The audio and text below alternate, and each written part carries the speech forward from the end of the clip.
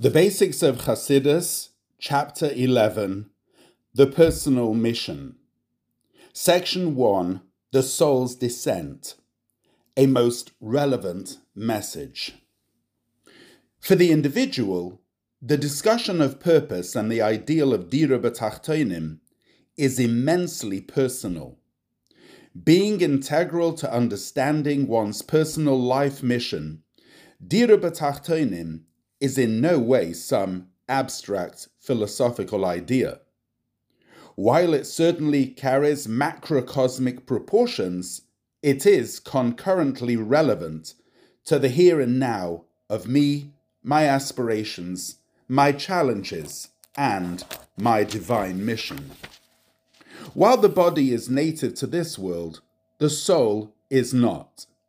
As a godly entity that enjoyed closeness to God in the heavenly realms, the soul is dispatched to this world on a mission. Indeed, the world and the soul are not alike, but it is for this specific reason that the soul is chosen to descend to earth and live a physical life. The soul is meant to be in the world, but not of the world.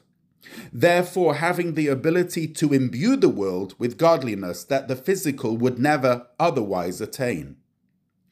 Our discussion of purpose has taught us that the primary objective of any Jewish cause is to illuminate the Tachtoin, the lower realms. We are tasked with transforming our world so that even its lowest elements are permeated with godliness and elevated to a higher, truer awareness. In our personal lives, this effort has two general applications. The first is our person, and the second is our surrounding environment.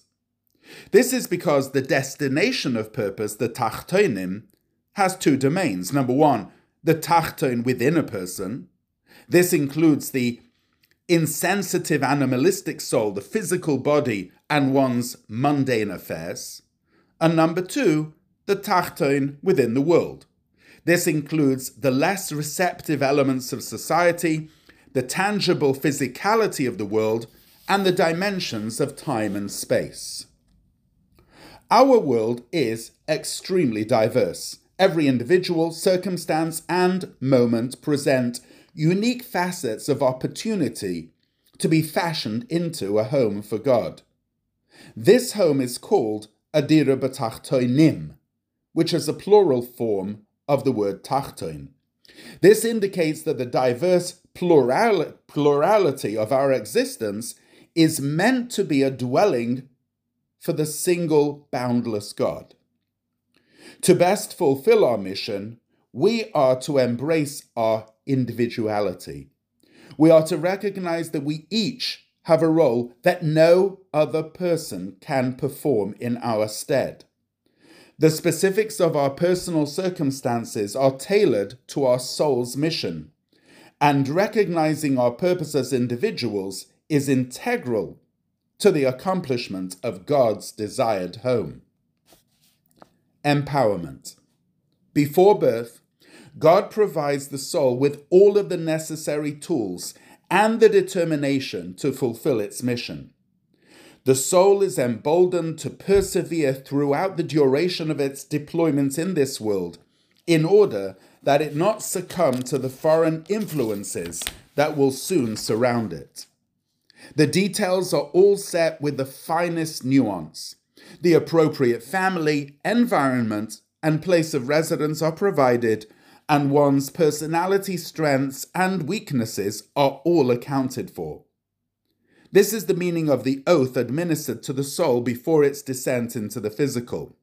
As the Talmud describes, the soul vows to be a tzaddik, one completely dedicated to God alone, and, at the very least, to not be a rasha, one who transgresses any bit of God's will. This commitment of the soul evokes limitless strength from the soul's root essence, allowing for the soul to be able to fulfill its mission with success and confidence.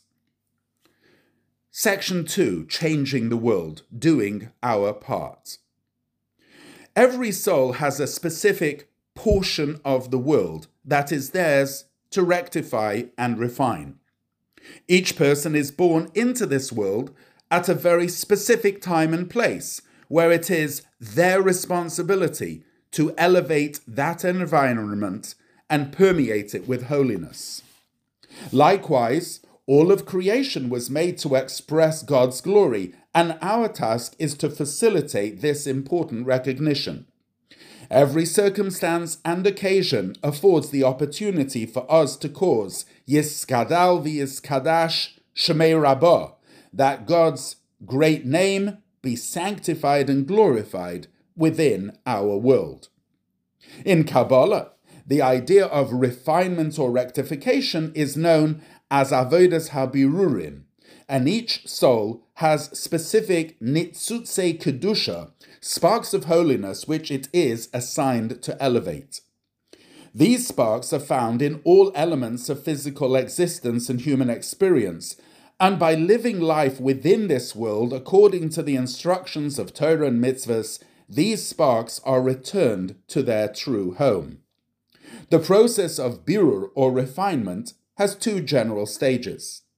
First, one is to interact with the physical in a manner that does not detract from one's divine service. By not letting our environment drag us down, we reveal that there is no force independent of God. Existence and all of its facets are created by God. Therefore, they cannot be an impediment to the fulfillment of a godly mission. When we grow in our commitment to God while disregarding the temptations of the physical, the world realizes that God and His service are all that matters. On the second, more advanced level, the physical is meant to become integrated within the holiness of Avodah. Besides not being an obstacle, it is seen for the opportunity it provides in divine service. Beyond Avodas Habirurim, there are yet further steps of elevation and purification of the physical.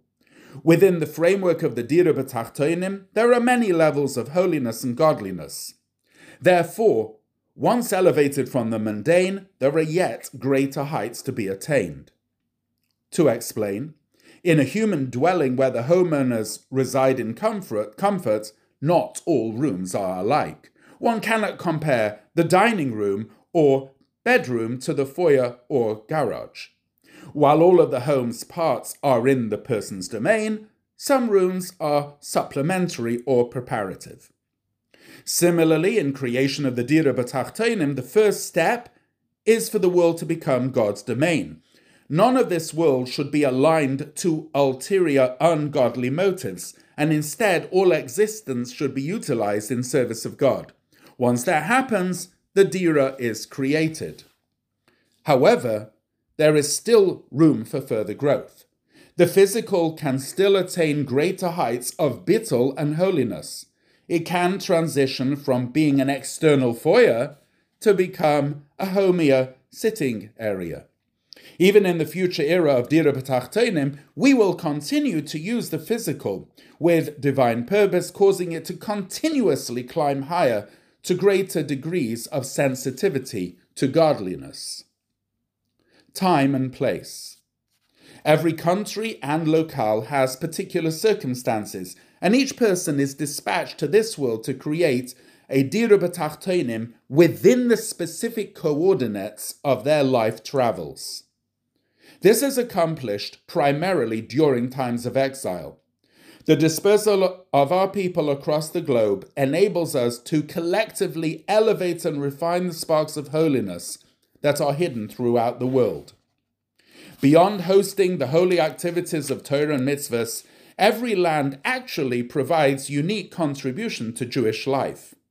As history has demonstrated, the Jewish people have always incorporated elements of local culture, cuisine, and lifestyle into their service of God.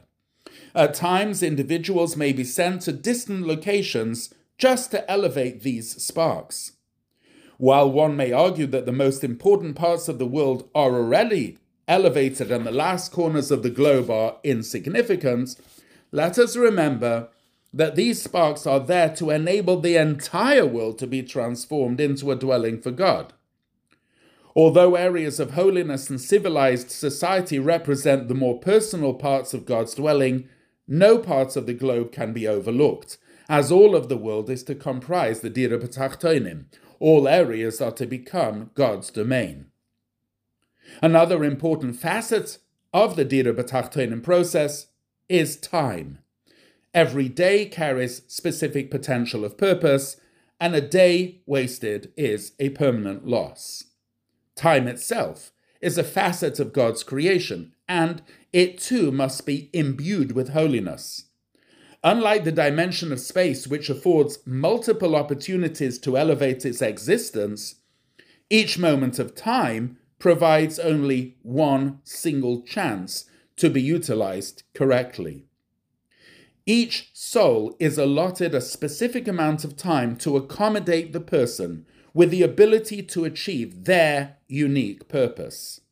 Once the personal mission is fulfilled or the allotted time has passed, it may be the time for the soul to leave this world.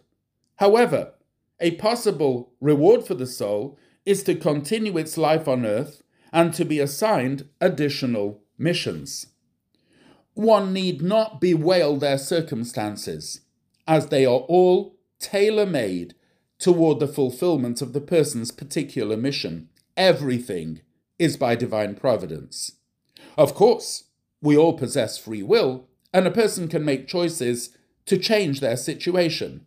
Nevertheless, God orchestrates one's life events so as to guide each person to the place and portion in the world that they need to elevate. Even when external factors seem to be at play, the true reason that each person arrives to their particular place of residence is to better their local environment by strengthening Torah and Yiddishkeit. One need not get discouraged when the prospects of success seem to be less than optimal. Know that in matters of holiness, proper effort is guaranteed to see success. Illuminating one's surroundings. The Rebbe Rashab was once asked to describe a chassid. He replied, "A chassid is a lamplighter." In every situation, the path of chassidus is to generate light. Fighting evil may be a noble task, but it's not our mission in life. Our job is to bring in more light. The flame the chassid carries is not only their own, it must be shared with others. Where others just see darkness, the chassid sees lamps waiting to be kindled. With this perspective, the chassid exerts all efforts to kindle the light of the neshama within all those they can possibly reach. The chassid may be assertive, but never forceful. With gentle persuasion, the chassid finds the way to illuminate the lives of others to the point that they too become lamplighters. Beyond the chassid's intentional, targeted efforts, there is an extensive environmental influence. Light attracts, so when one shines brightly with the light of Torah and mitzvahs, others will be drawn close. Be a beacon of light and influence by personal example, as there is no projected limit to who can be reached.